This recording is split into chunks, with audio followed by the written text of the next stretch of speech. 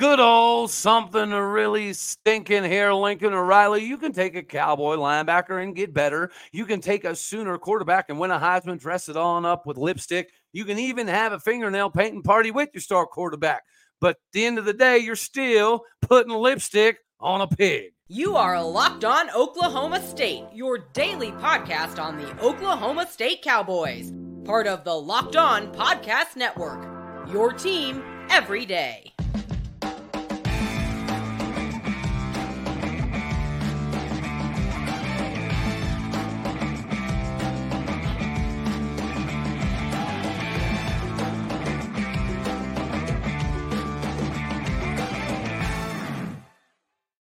Howdy, y'all, and hello, all. Welcome back to Locked On Oklahoma State, your daily stop for all things Cowboy and Cowgirl related. My name is Cody Stovall. I want to thank you very much for stopping by to make this your first listen here on Locked On Oklahoma State. We are available on every single podcasting platform as well as visually on YouTube. You can find me on Twitter at AllDayOState. Yes, it's a day where OU fans can kind of have something in common with us. I don't necessarily want to jump way out in the life raft and say that they came in like a thief in the night to steal Mason Cobb away from Oklahoma State. I'm not saying that at all. But what I am willing to say is, if you saw recently, there was something put out that pegged at USC as the number 2 linebacker room in all of the Pac-12. Again, winning the Pac-12 is like winning the world's tallest midget award. I'm not exactly sure what that means, what that matters. So if you're going for like a numbers game, then sure, yeah, you're going to get a boost. So if that's kind of what the idea was, make some money, get a boost in stats, then sure, things are going to be accomplished in regards to Mason Cobb's departure of Oklahoma State going to USC. But at the end of the day, I think that Oklahoma State may be, I don't want to say in a better position, but with the new defense and the way that things are being orchestrated right now and the emergence of somebody like the Colin Oliver going to the linebacker room, if you're going to talk about the linebackers at Oklahoma State, one of the things that we do have to bring up here is the fact that Mason Cobb said that he left because, there was no competition. There was nobody pushing him to be better. So I feel like something like that is definitely going to be bulletin board material for somebody like an Xavier Benson. But even before that comment was said, Xavier Benson had already decided that he was just going to take a leadership role this year. He was going to be more involved with the day-to-day of what all the linebackers were doing, not just the linebackers, but the entire group on the defensive side of the ball. But yeah, we are replacing his 58 solo tackles, his 96 combined tackles last season, which is not going to be easy. But Justin Wright, the last 2 years at Tulsa, has had over 220 some odd tackles. It's Tulsa. I get it. But at the same time, if we know that Justin Wright produces crazy numbers, and we also know that Tulsa's been able to put some guys in the NFL recently, especially on the defensive side of the ball, then shouldn't we also know that statistics, lives, still matter? Am I saying Justin Wright's going to be the world-beating best linebacker in the history of Oklahoma State or this year? No, I'm not. Am I saying that Xavier Benson is going to completely rewrite all of the history books? No, I'm not. Am I saying that Colin Oliver is better than Mason Cobb, though? Yeah, I think I am. I think I'm okay with that.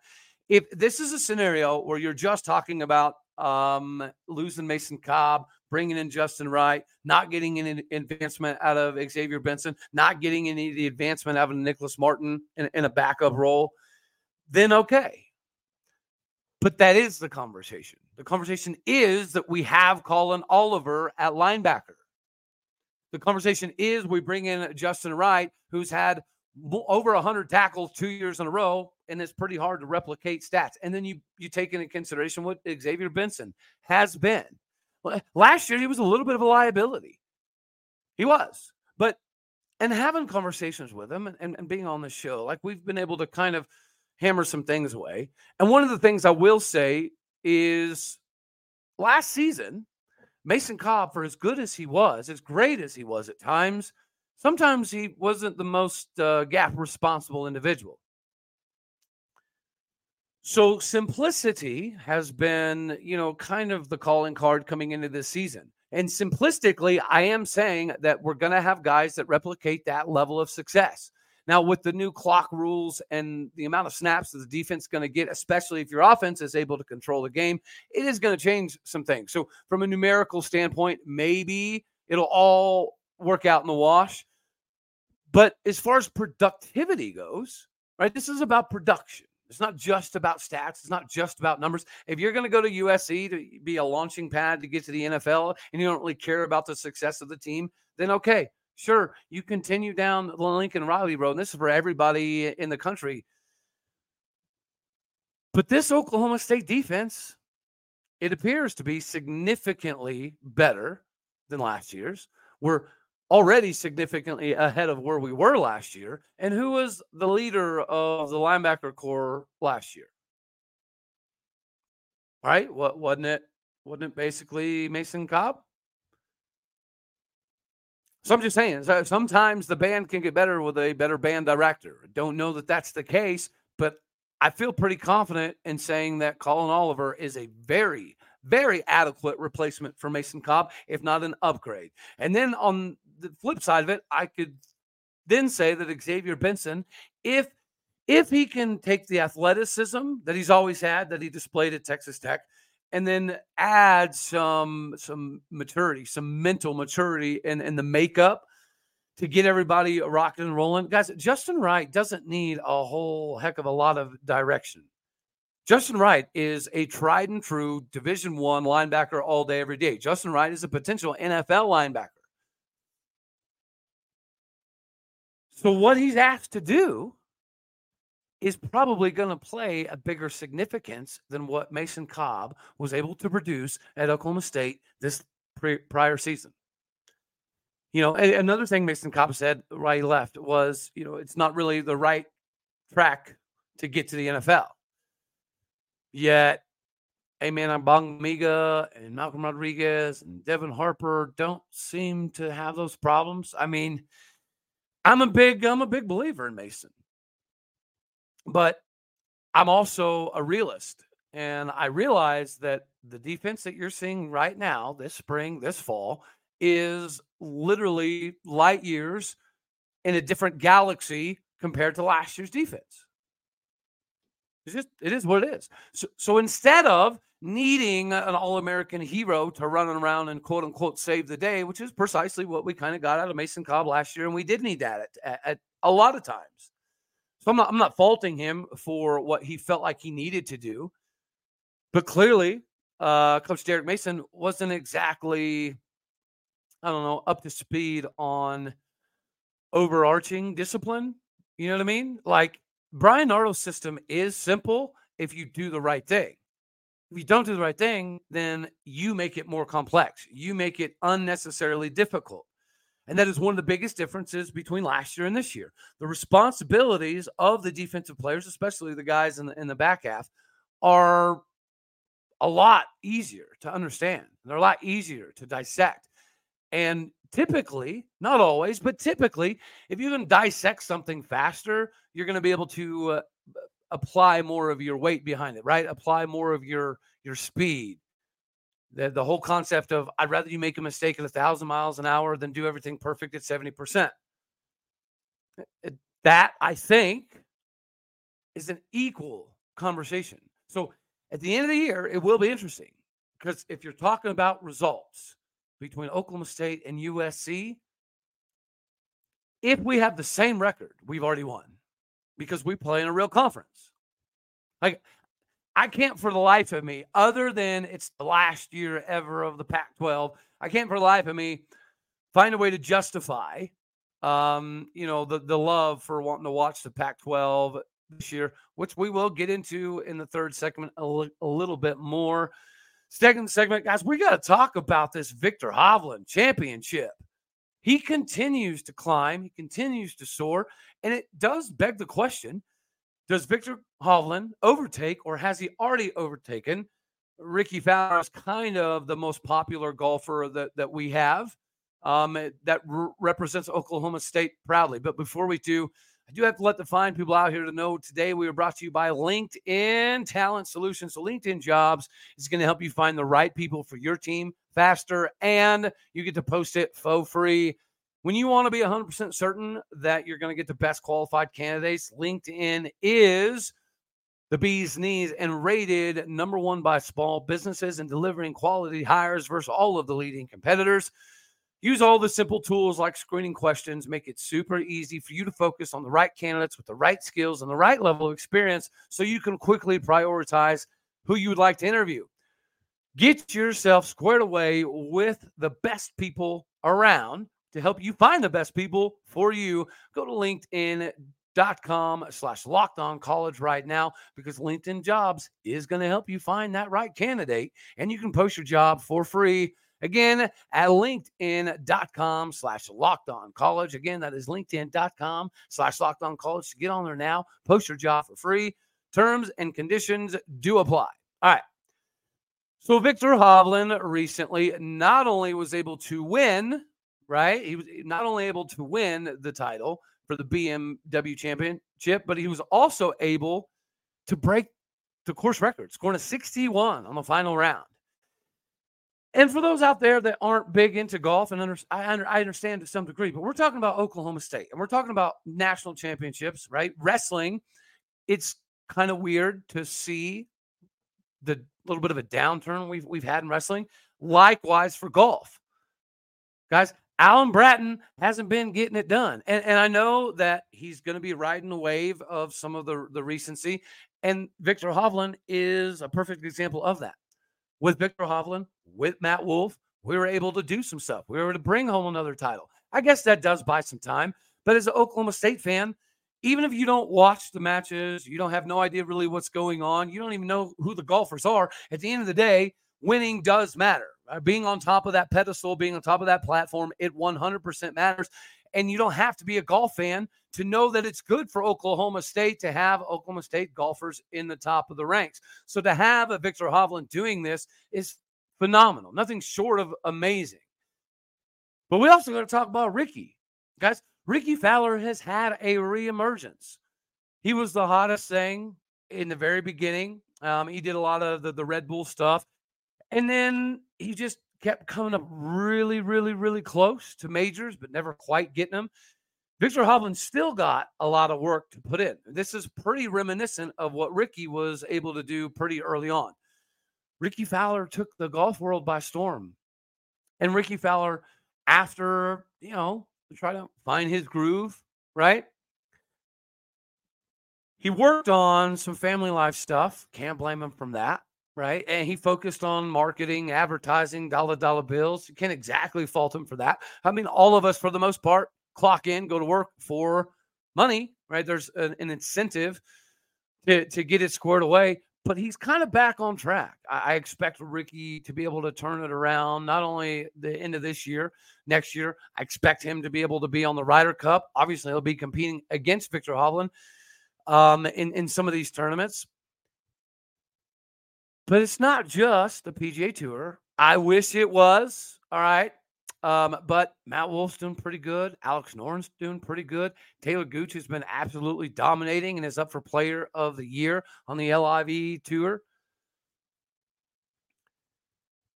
But Charles Howell III brings back a lot of memories for Cowboy faithful. And Alan Bratton has done a lot of cool stuff. But in today's NIL transfer style of era, I don't think that you can afford to become complacent. And I'm not saying that Chad Weiberg is being complacent by allowing Alan Bratton to continue to do the thing. And I understand Alan Bratton was also a women's golf coach.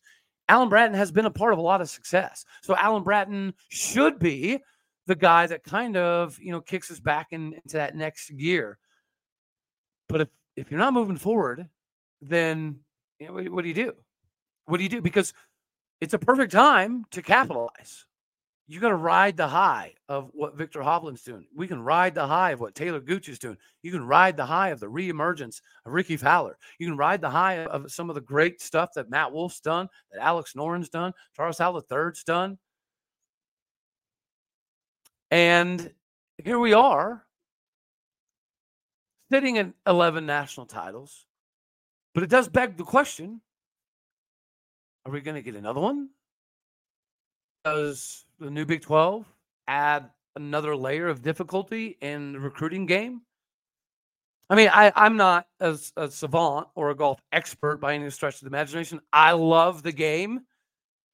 I'm not very good at it, but there's a stretch where I was playing on a every month basis, and I absolutely loved it. I got all my Ricky gear. And speaking of Ricky, guys, the all orange on Sundays, people have told him to stop doing that for years, right? Because he has lost some big time tournaments on Sundays while leading going into the Sunday. But he's also won quite a bit wearing orange. He's also won quite a few big moments in his life rocking the orange and black. So as much as we love the rise that Viktor Hovland is having right now, nobody represents Oklahoma State golf better than Ricky. So it's not a Viktor Hovland versus Ricky scenario. As a Cowboy fan, we should be all riding this wave together. We should be talking about, yeah, of course, Oklahoma State's going to be in the conversation for another national title. But are we? Not from what I've seen. And a couple of years ago, well, not even a year and a half ago, we had some transfers go out. And from an international perspective, Oklahoma State's always been very good on the international stage about getting golfers in. But if you want to continue that trend and you want to continue to get the Viktor Hovlands of the world, we got to crank this thing up a notch. We got to make sure that we're putting ourselves in a position. Winning Big 12 titles, it's all right. It is. But we see it in wrestling. We win Big 12 titles all the time in wrestling, and it doesn't mean as much anymore. You expect even a bad wrestling team to win the Big 12 title. I don't know. That's just not good.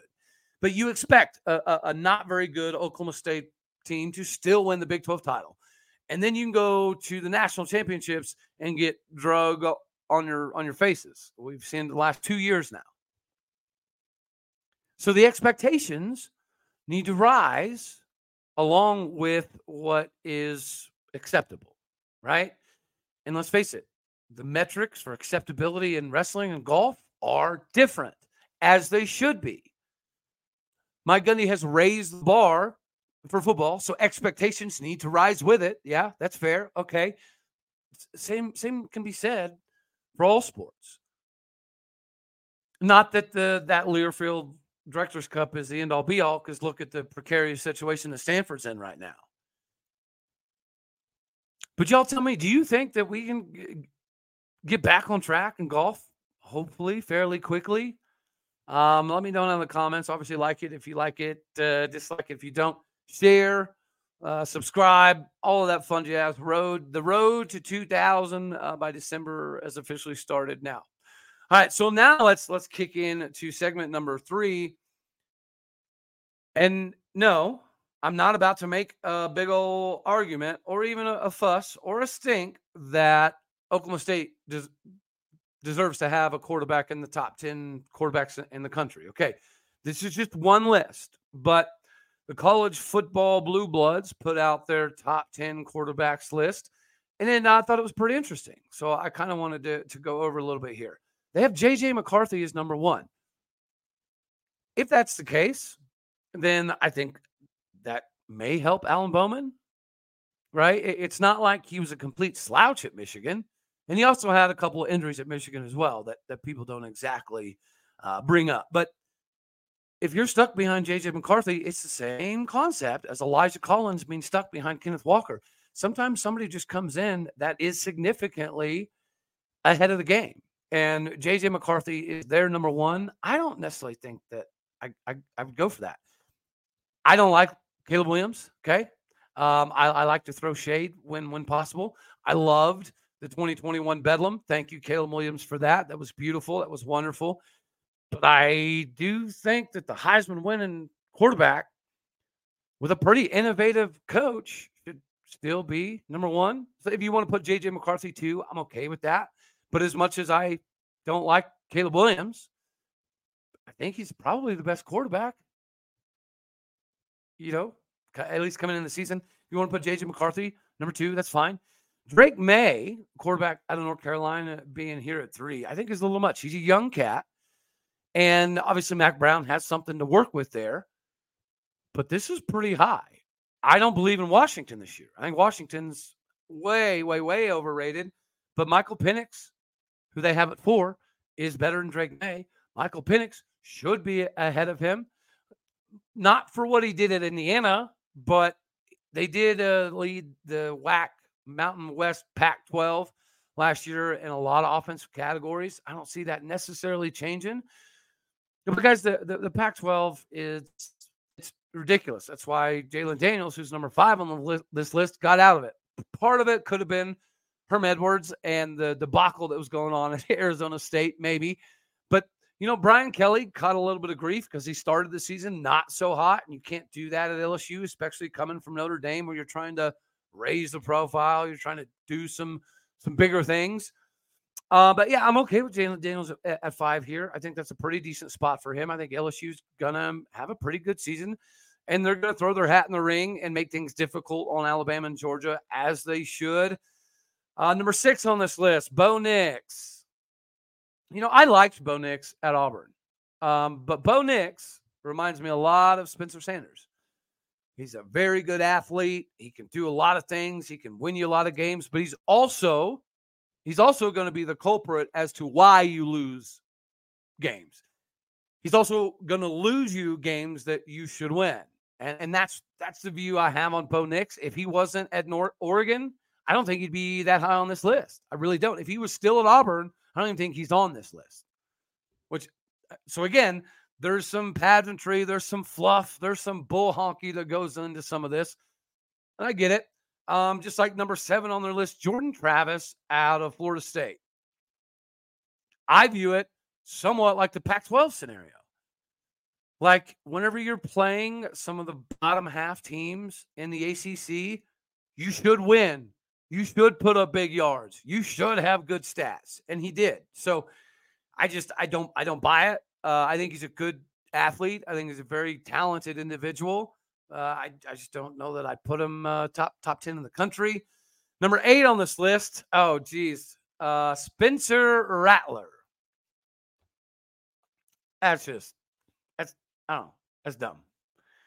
That's dumb. He's got talent. He's got ability. But he's a massive asshat. Like I'm sorry. That's what he is. Anybody that is looking for Spencer Rattler to be a leader, it ain't going to happen. Anybody in that locker room that's looking for the mature, the grown-up version of Spencer Rattler, it ain't coming. He is who we thought he was. He is the kid that we saw in the QB1 Beyond the Lights thingy. That's him. Now, I do think there was a lot of nefarious activities going on before Caleb Williams was given the job at OU over Spencer Rattler. I think there's a lot of politics. I think there was a lot of positioning for that. I don't think he should have necessarily been yanked as the guy. Again, I think that was super sketchy, doing something like a stinky thief in the night, Lincoln Riley. But again, that's OU's mantra. Like, I'm not talking crap. What is a Sooner? A Sooner is somebody who is sooner than legally allowed to be there. That's what it is. They celebrate it, they promote it, they love it, and it got done to them. What you did in the land run is exactly what Lincoln Riley did to you. But we can all team up together in wanting to see a USC not fail. I don't care one way or the other for the most part. But I don't want to see Lincoln Riley get rewarded for the crap that he pulled. I don't really, care one way or the other whether Caleb Williams is the Heisman winning trophy quarterback or not. I don't care if you want to come steal our quote unquote best linebacker at the time. And it's fun. I had this conversation with Boogie Sr. the other day. Everybody who left, even the ones who had good reason, and there were a few that did have good reason. I get it.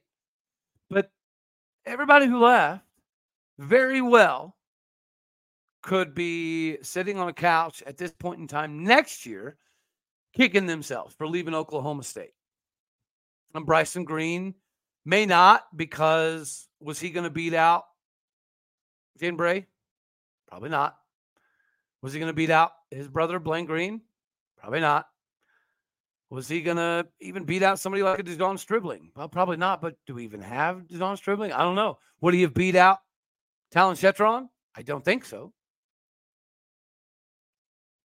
Boogie's a little bit different. Boogie has some versatility. Boogie was super, super young.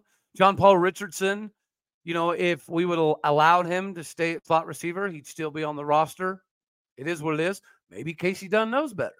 I mean, I would say that Casey Dunn traditionally has a good track record of knowing what position people should play.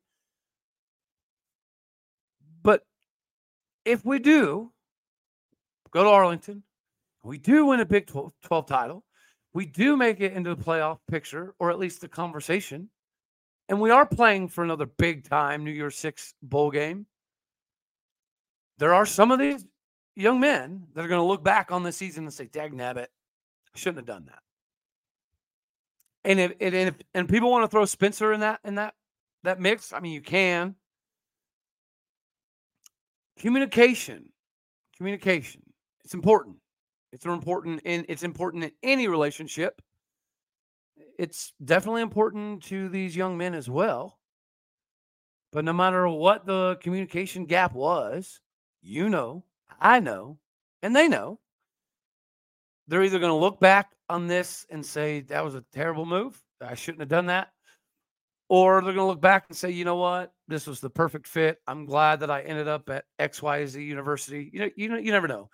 But there will be some, for sure, that fall short, that watch Oklahoma State season this year and kick themselves.